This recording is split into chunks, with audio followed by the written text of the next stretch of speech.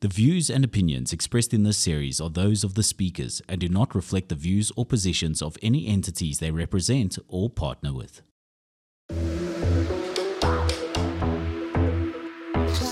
What's trending? Getting a stalled economy moving in the right direction. What's trending? Getting a stalled economy moving again. There's no doubt that agriculture is a mainstay of South Africa's economy. Simply put, if there's no food, we don't eat, we don't survive. I'm joined by an eminent agricultural economist, one of the president's advisors, Wandile Sihlobo. Welcome to our series of conversations. Thanks for having me on, and thanks for the kind introduction. I suppose we can look at many things that are affecting agriculture from a South African point of view. Broadly speaking, what is the temperature of the room? And you can think the power challenges that we have, you can think the logistics issues that we have, you can think about where renewables are going. What is your temperature gauge of South Africa's agricultural sector? Yeah, I think you can look at it in two ways. Because if you think about the sentiment to say, what are the confidence levels? How are the people feeling like that are in the sector? Right now, there's a bit of despondency. We actually measure that by what we call the Agribusiness Confidence Index. The results of that for the second quarter of this year, they show that there's really subdued sentiment. And it's been like that since about the last quarter of last year. And I think the key drivers are some of the things that you are alluding to. If you think about the load shedding, you think about municipalities that are not working, water infrastructure, rising crime in rural South Africa. Those are all of the things that are keeping folks in a bit of a jittery mode right now in South Africa. So let's unpack them one by one, if you will. Load shedding, what is that? How has that impacted the agricultural sector if you think about the additional costs that one would imagine are associated? Yeah, I think with that, Bongani, one way of appreciating that is really looking at the South African agricultural sector and saying who's using much electricity in there and what exactly are we doing? If you think about our fruits and our vegetables, 100% of that is under irrigation. And you think about what we call field crops, your maize, soybeans, sugar, about a third of that is also under irrigation. So that's the one part where if you have interrupting electricity supply, there's always pressures there. But I mean, you've seen all over the news in South Africa, the poultry farmers, you think about the dairy farmers, those are some of the component of the people that are under pressure. Now, in value terms, though, you could make a point and say roughly 2/3 of the income in South Africa's agriculture is related to electricity. So the interruptions that were happening because of load shedding, those are the people that are sitting in an uncomfortable position. Have many farmers, never mind absorb these costs, can they come up with alternative power sources? I think they have tried to make some means because, I mean, as we speak today in South Africa, which is for 2023, we have the third best agricultural season. So the supplies are there, food security is intact, but all of this has come at a really heavy cost because then dealing with load shedding and thinking about how can you still progress with your production without shutting everything down? And then they have to spend a lot of money on diesel. But the government and Eskom have also been very helpful. We have to give them credit on that. They came up with what we call the load curtailment, which means that Eskom will reduce the power, will not load shed farmers, but they have to reduce their consumption levels. The Department of Agriculture have put up what they call the Agro Energy Fund, which actually deals with saying how can South Africa's agriculture start greening itself, which means then the renewables is a big conversation there. So all of those interventions costly, but they've enabled us to be able to see good production. So as far as output is concerned, not much of a headline there. Not much of a headline there, even though it came at a heavy cost to those that have to bring it to the table. So what are the long-term implications of this? Just almost re-engineering the way we think about farming and the way we do farming. I think the long-term implication of this, I mean, at the end of the day, we'll still be dependent on Eskom. But I do think that there is an opportunity now to add more of the renewable energy production within the South African agriculture. I mean, our Minister Thoko Didiza, she talks about what she calls greening the South African agricultural sector. For the future, that gets to be useful because you do trade with EU and the others that care about these things. So what are the possible solutions in greening our farming? Greening our farming means then that we have to come up with the ways of saying, how do we invest on farmers to be able to install more solar system, to put some of the biogas facilities in their farms. And I think that's what the Agro Energy Fund, which is at this point, it's still small for 2023, just over 2 billion rands. But I think there needs to be an annual allocation to that fund so that farmers can pull into that capital to cross-subsidize some of the infrastructure that they need to put for their renewable energy. So you're looking at funding principally, but are there any innovations you can think of in terms of the plans farmers are coming up with to mitigate against all of this? I think the plans that the farmers are coming up with for the near term at least is saying, listen, we need to actually reduce the energy consumption. Because in South Africa, I mean, farmers use a lot of energy for what? For their irrigation. That irrigation only happens in the evening. You pump your water around about 5 o'clock, you irrigate all to the evening. So you can load shed them for much of the day. So it's really thinking about saying, how do I survive with what I have right now? While at the same time, then I'm thinking about the long-term renewable installations. Those are the things that are on top of mind at the moment. How has all of this impacted, I'm thinking livestock farming, for example, the animals themselves and even available feed? I mean, it has had a huge impact on that, but especially in some of the areas which perhaps this will be crossing to the second theme, where you find that the road infrastructure is also bad. I mean, I'll give you an example. There's an area in the Eastern Cape called Ngceja. It's basically in a situation where the road infrastructure is not good. So if it has been raining, the dairy farmers used to make sure that they get the diesel supply to pump their generators. But in rainy weather conditions, the roads are a mess. You find that they can't get their diesel. Sometimes the load shedding is a challenge. So that has a cost implication for them, which is why I was saying, even though the food supply is there, but it has been produced at a very high cost by the farmers. So sustainability looking forward, we have to resolve the energy challenge. So food inflation should be a surprise to no one. Yeah, I mean, food inflation should be a surprise to no one at this point, but I would put less focus on the electricity issue, because we have to remember that farmers themselves, they are price takers. They don't actually get to set the price. So it's what we see the commodities trading. And in fact, at least in South Africa this year around, I do think for the second half of 2023, food price inflation should start softening. The data, if you look at what happens in May this year, it already started to signal to that change of turn, where in months before that, we had seen food price inflation touching 14% in South Africa. And I think for the second half of 2023, it will continue decelerating. If you're a large commercial operation, perhaps you can absorb all of these costs. But for the small scale farmers, for emerging farmers, these have been tough times. These have been tough times, but I think that agro energy fund that I was talking about, it's set up in a way where the ministry says, if you are a big farmer, they will subsidize 30% of your installation of your renewables. But of course, that is kept to a certain amount in rent terms. But then if you're a small farmer, they can cross-subsidize about 70% of that. But even still there, it's fixed to a certain term. So if the installation of the energy supply is expensive, that puts the cost limitation, which is why I think the Department of Agriculture and some of the other players in the finance space, they really need to be thinking about innovative financing way for the energy installation in agriculture. In terms of weather cycles, I mean, these have been some of the rainy years. Are we, in a sense, lucky, if I may put it that we are dealing with this challenge, at least when the rains are good? I mean, you've hit the nail on the head, because imagine if we were dealing with weather conditions that are like this in years like 2015-16, which were the drought years.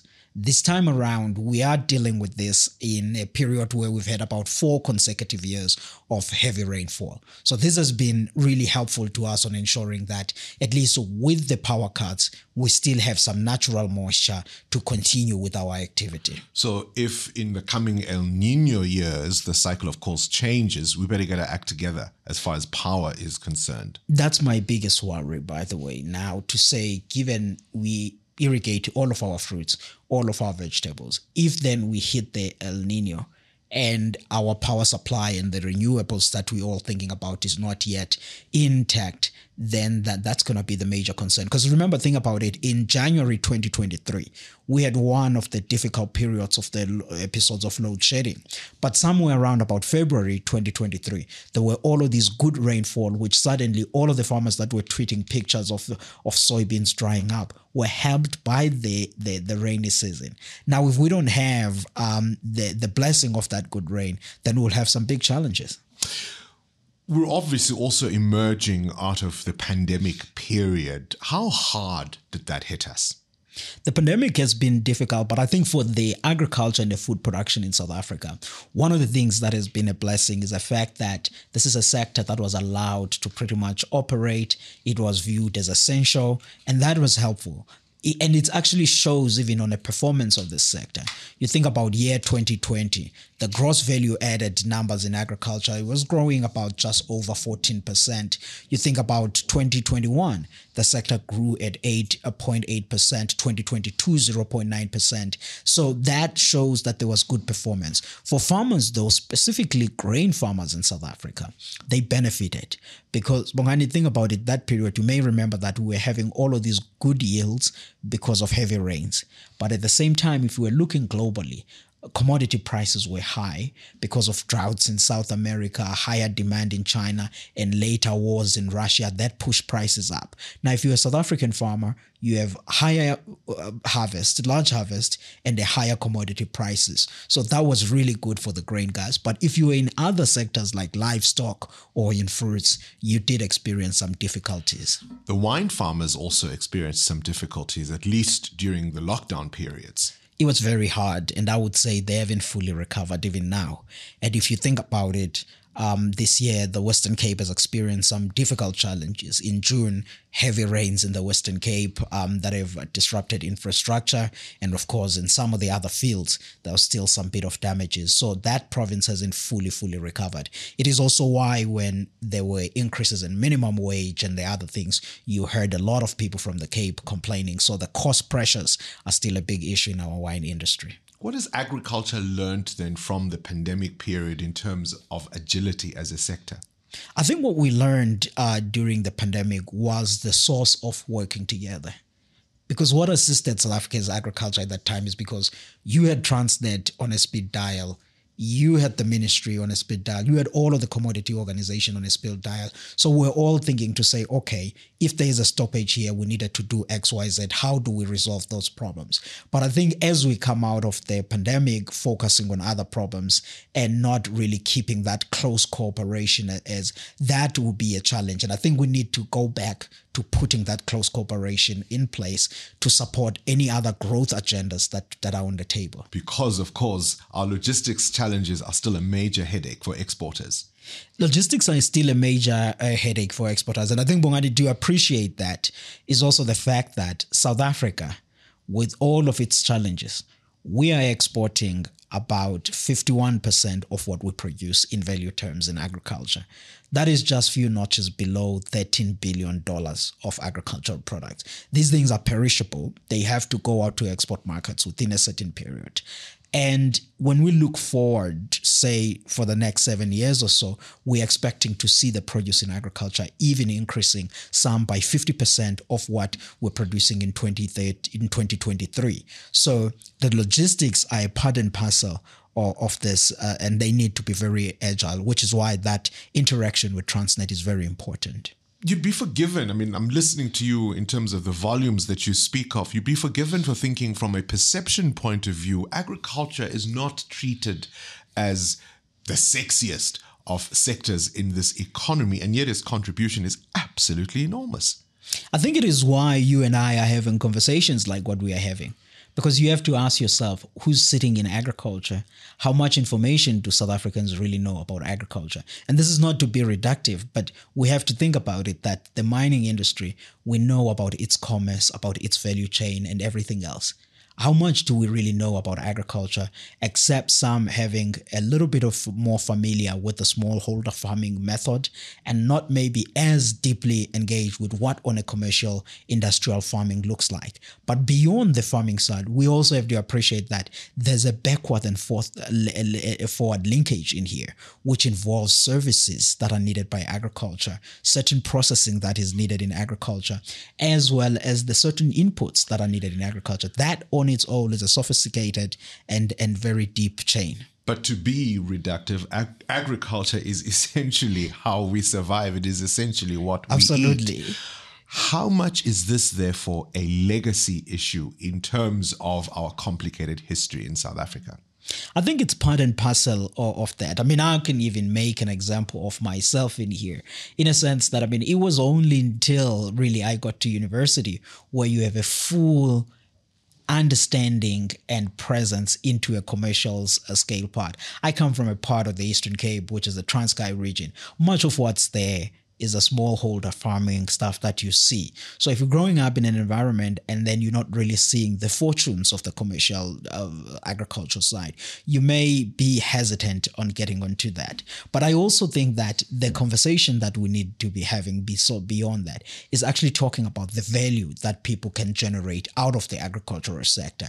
Once there's a clear understanding of that, we begin then to think about this as a serious business, somewhere where people can have a future. Are we investing enough? If I'm thinking of even agricultural colleges and that kind of pipeline of emerging young farmers of the future, are we investing enough as far as that is concerned? Bongani, you're raising an important one, because when you think about the agricultural colleges, I mean, really, with the exception of the folks at Elsenburg in the Western Cape, there isn't really much that is happening. I was just talking with one of my friends about this, because we usually say the Eastern Cape, KZN, and Limpopo are the growth frontiers of the agricultural sector. But if you think about it, the University of Transkei, it's only just now where they are actually starting to have an agribusiness center there. That's the UNITRA, which is now Walter Sisulu University. But they didn't really have an agricultural sector there. In the Eastern Cape, the only strong agricultural university that you had is Forte University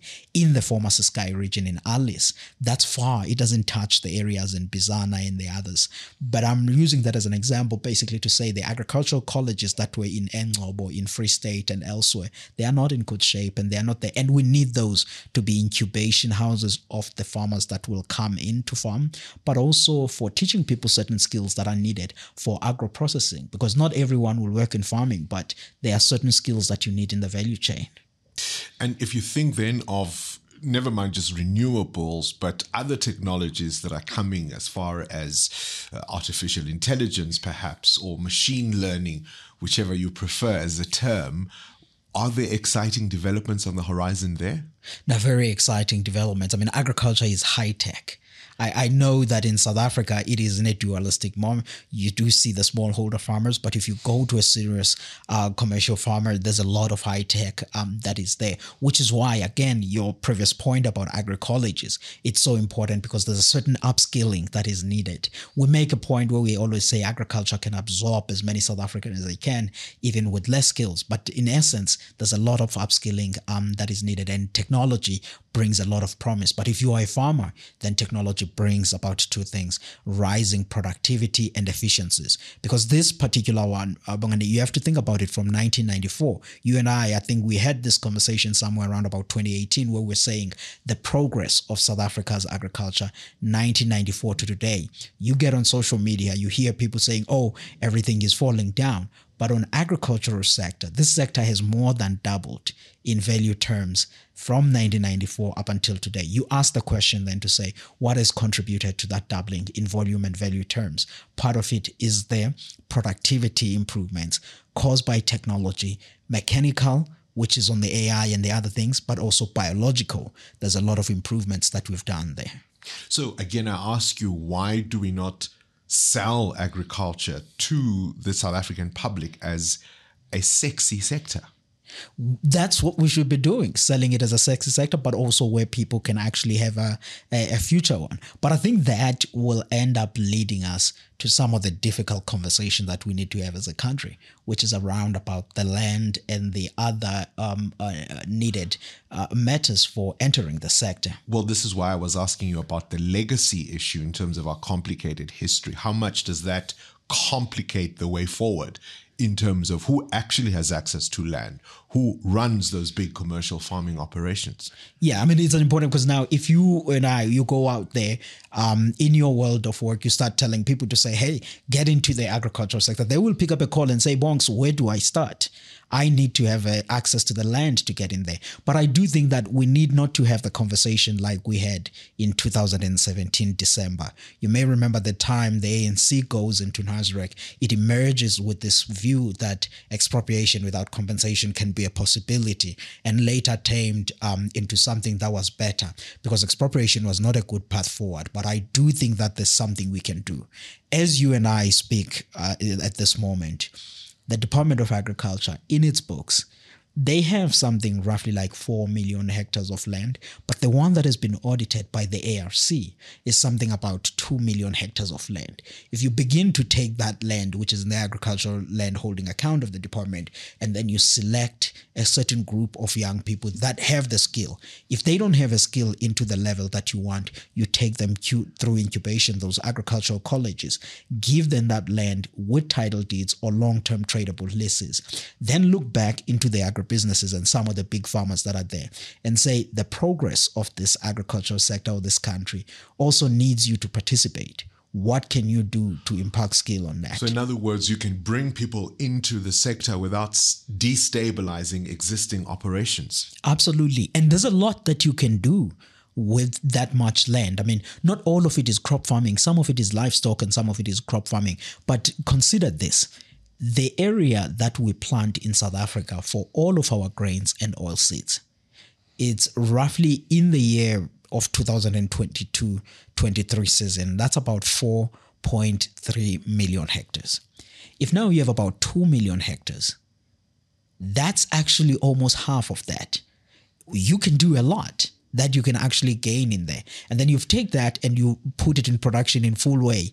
The value of this sector could increase, in our estimates, by 2031. We think that agriculture in South Africa is a potential to actually improve by anywhere between 30 to 50% if it's done properly. Have we then gone for the easy solutions in terms of essentially robbing Peter to pay Paul? Yeah, because I mean, I think the conversation should be on this. It's not only about taking from one person and passing it to another person. Yes, because I think if you're running a country, at least in my mind, I think you have two objectives in this sector.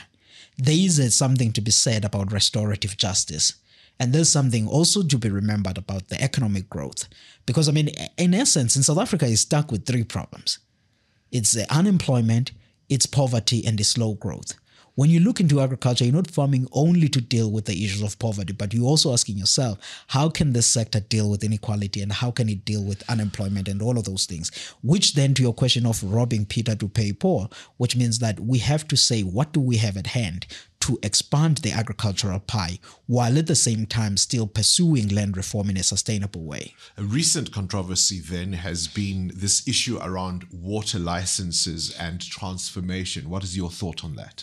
I mean, the water licenses, they came on drafted by the Department of Water Affairs. I'm not sure if for the listeners that really haven't seen that, what they were basically saying was that, look, if you have a farm that is somewhere at 100 hectares or so, we need you to make sure that 25% of that is transformed. You have a BE partnership there. If it's about 500 hectares, about 50% of that, and then more than 1,000, 75%, something like that in very rough explanation of it. But the challenge with that, you have to first consider a few things and say, okay, but how are South African farming structure set up? The average farm in South Africa is about 2,000 hectares. It's quite large if you compare with India, China, and elsewhere. But you have to ask yourself, why are average farms in South Africa slightly bigger? That has a lot to do with the agroeconomic conditions. We are in a semi-arid country. In the Republic of South Africa, in totality, it's about 122 million hectares. But you can only farm with crops productively about 20% of that. So the limitations, they are there. But then with what the Water Affairs was saying, as well as the quotas that they were putting in place, that you cannot be able to achieve it in an environment like South Africa. Just agronomically, it's not going to be able to do that. Large part of it, aside from the numbers and the sizes of farms, is that you have to also look at these farms to say how much income do they really make. These are family farms that are in there. In the 42,000 farms that in South Africa pay tax, about 60% of those, they have a gross annual income of less than 2 million rands. The farms that make over 22 million turnover are only just less than 3,000 farming units of the 42,000 that is paying tax. That's to say that majority of these farms are relatively smaller. So if you're saying they should cut and have all of the ownership structures that we're demanding, it's not going to be feasible to do it. So that policy proposal is dead in the water, so to speak. Yeah, it's not going to be implementable. We have to be thinking about to say, what should we be doing? What you should be doing is investing a lot on the water infrastructure. Let's talk about the role of local government as a support to agricultural services across the country. Many farming communities obviously dealing with smaller municipalities where all sorts of things are going wrong. I mean, I'm glad that you're raising this, because at the end of the day, yes, we talk and write things in Pretoria, but work happens on the ground. And the municipalities are the ones that should be doing a much more better work. I mean, we have examples. If you think about it, in 2021, in Lichtenburg, we had Clover saying, look, I can't get anything done here. I'm going to move operations to KZN. Before that, we had Astral saying, look, in Mpumalanga, water is not there, electricity is not there, there are issues. And this is the repetitive thing that you hear in the Eastern Cape, in KZN and elsewhere. The municipalities, for me, I do think that they need to be doing a reasonably better job. If anything, they actually undermine the economic policy and the economic reconstruction that the presidency put in place. Most of the time, it is undermined by the inabilities of the municipalities to do their part. But it seems that we are watching this train wreck every year. We are hearing these stories. They're only getting worse, but change isn't coming. That's where the difficulty is at. And you have to ask yourself then to say, why are the municipalities performing that way? I mean, you see it on an auditor general year in, year out. Very few municipalities are actually even able to manage their affairs in order. In agriculture, we have come up with a situation where we're saying, look, some of the agribusinesses are willing to sit down and come up with some partnerships with some municipalities that would operate so that to improve the efficiencies. Because as the agricultural sector, at the end of the day, for us to be able to have a thriving rural economy, we need the municipality to be operational for water and for maintaining roads and a sense of security in the area. Because if you do have that stability, then you have more agribusinesses investing, you have jobs being created, you have farming sector that gets to thrive around that. Then there's the labor unrest issues. I'm thinking of Denny Mushrooms, for example, and that disaster in terms of allegedly workers possibly being involved in an arson attack, and they simply said thanks but no thanks, and they're not continuing that operation. These are all of the frustrations that are there in society that we need to be doing, which is why, of course, I mean, even if you think about the wages now in agriculture, yes, I know that a lot of the organizations, they complain about those wage levels. And it's clear why they complain about those wage levels, because if you look at their operating costs are fairly high. But if you had the municipalities maintaining roads and doing their part, then the businesses wouldn't be taking so much money out of their balance sheet to do other things. But those are some of the monies that will be covering the labor costs and making everyone feel more valued in their operations. You see agriculture in South Africa essentially as still a country of two systems because of the disparities that exist. Your upcoming book, or it's out now, tell us why you make that case. I mean, I make that case, and we draw that title from some of the academic work that was done in UCT. If you think back in 1976, there was a conference there in UCT which was about labor. There's an economist, young economist at the time, Marley Lipton, goes to UCT to present this paper where she says, look, South Africa's agriculture is a country of two agricultures. And she describes they're talking about the issues of labor and the farming structures at the time.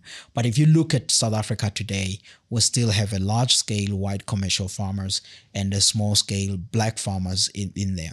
And I mean, you look at the overall production of agriculture in South Africa today in 2023, black farmers are still producing something between 10 and 15% of their overall commercial output.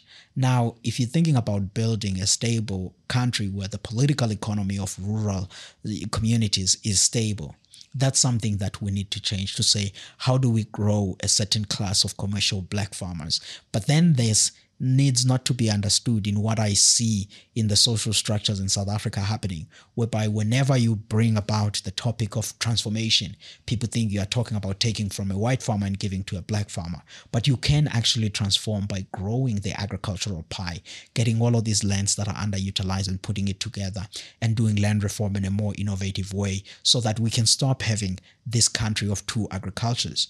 But of course, it's not only the issue of land reform being slow.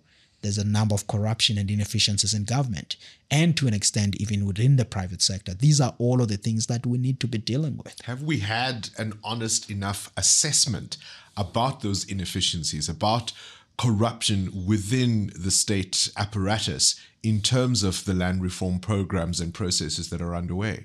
I think on the land reform, we've had a conversation, but I wouldn't really know if we've gone deeper enough. I mean, many people like Tembeka and Toby, you've read the book, The Land Matters, and he talks there at great length about the corruption issues that needed to be sorted. And I mean, I have a privilege of advising Minister Didiza and the President on agricultural related matters, and I know that these are some of the questions that they're grappling with. In my book, I title it, as you see it on the cover, written, The Country of Two Agricultures. And I've put that title out intentionally so that people can sort of like look at this. The hope, though, is that they go beyond by just looking at the cover and getting mad about that and look at the solutions. How nervous are you that in an environment where we are looking for scapegoats, where people are looking to say, I wasn't responsible, and they don't want to take accountability, that we're going to go the populist way and look for easy wins? That's always a great danger, because everyone wants to point fingers on saying who did something badly and who didn't do stuff badly. And the hope now is that we can all look at a more solution-oriented and know that we all have green passports. We have to get this country working at some point. Gaze into your crystal ball. Where is the agricultural sector 15, 20 years from now? I'm talking now with renewables, with tech coming in, with this transformation conversation that is so necessary.